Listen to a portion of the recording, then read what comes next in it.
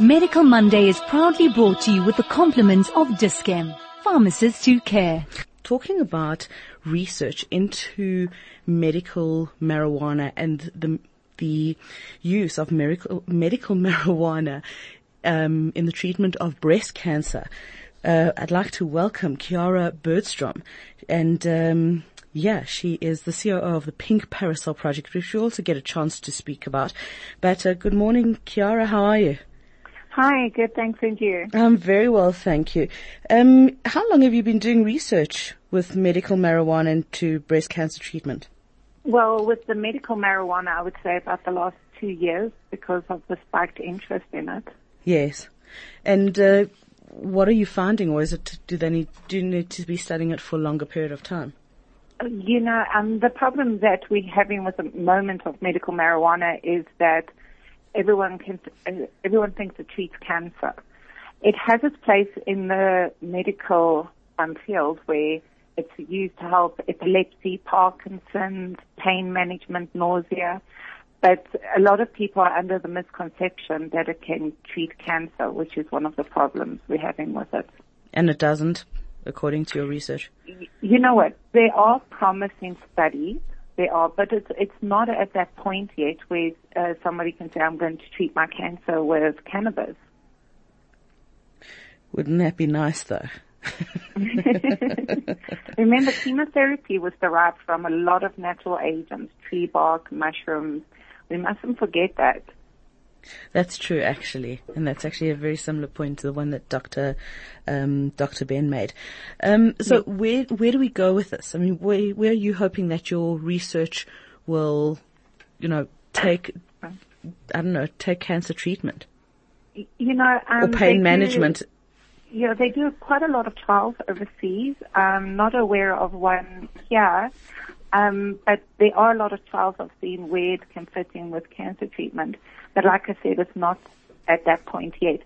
But where it comes in is that it's very good to have for chemo side effects. But when I say that, anything you're going to try, including cannabis, you must clear it with your primary treating doctor. We all have the misconception is that if it's natural, it's good for us. And we don't even think about how our supplements can interfere with that treatment. And there's a lot of natural supplements that can interfere with chemotherapies, radiation, or even increase your bleeding risk.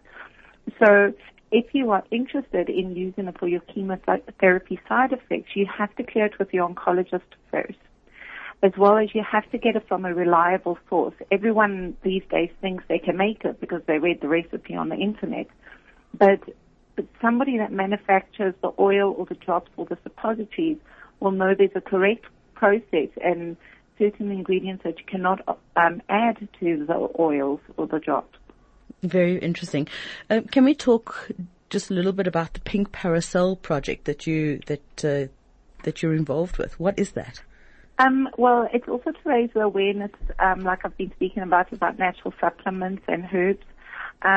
We a website-based directory listing conventional and complementary practitioners and therapists from around the country to give patients access to reliable therapists that will help them through their cancer journey.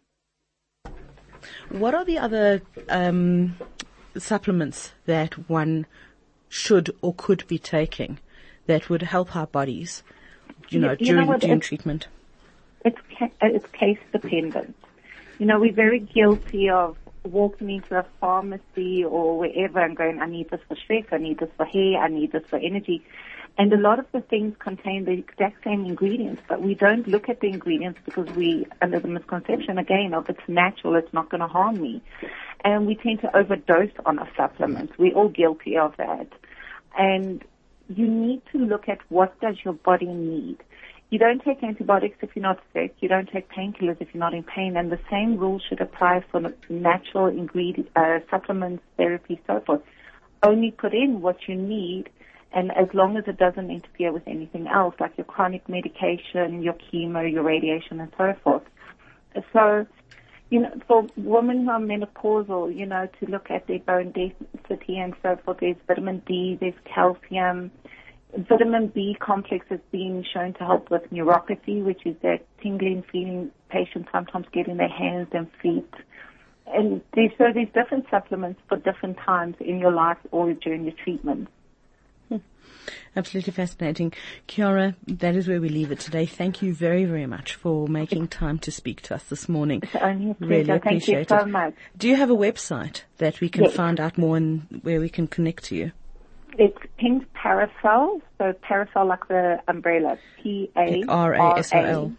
Yes, pinkparasol.coza.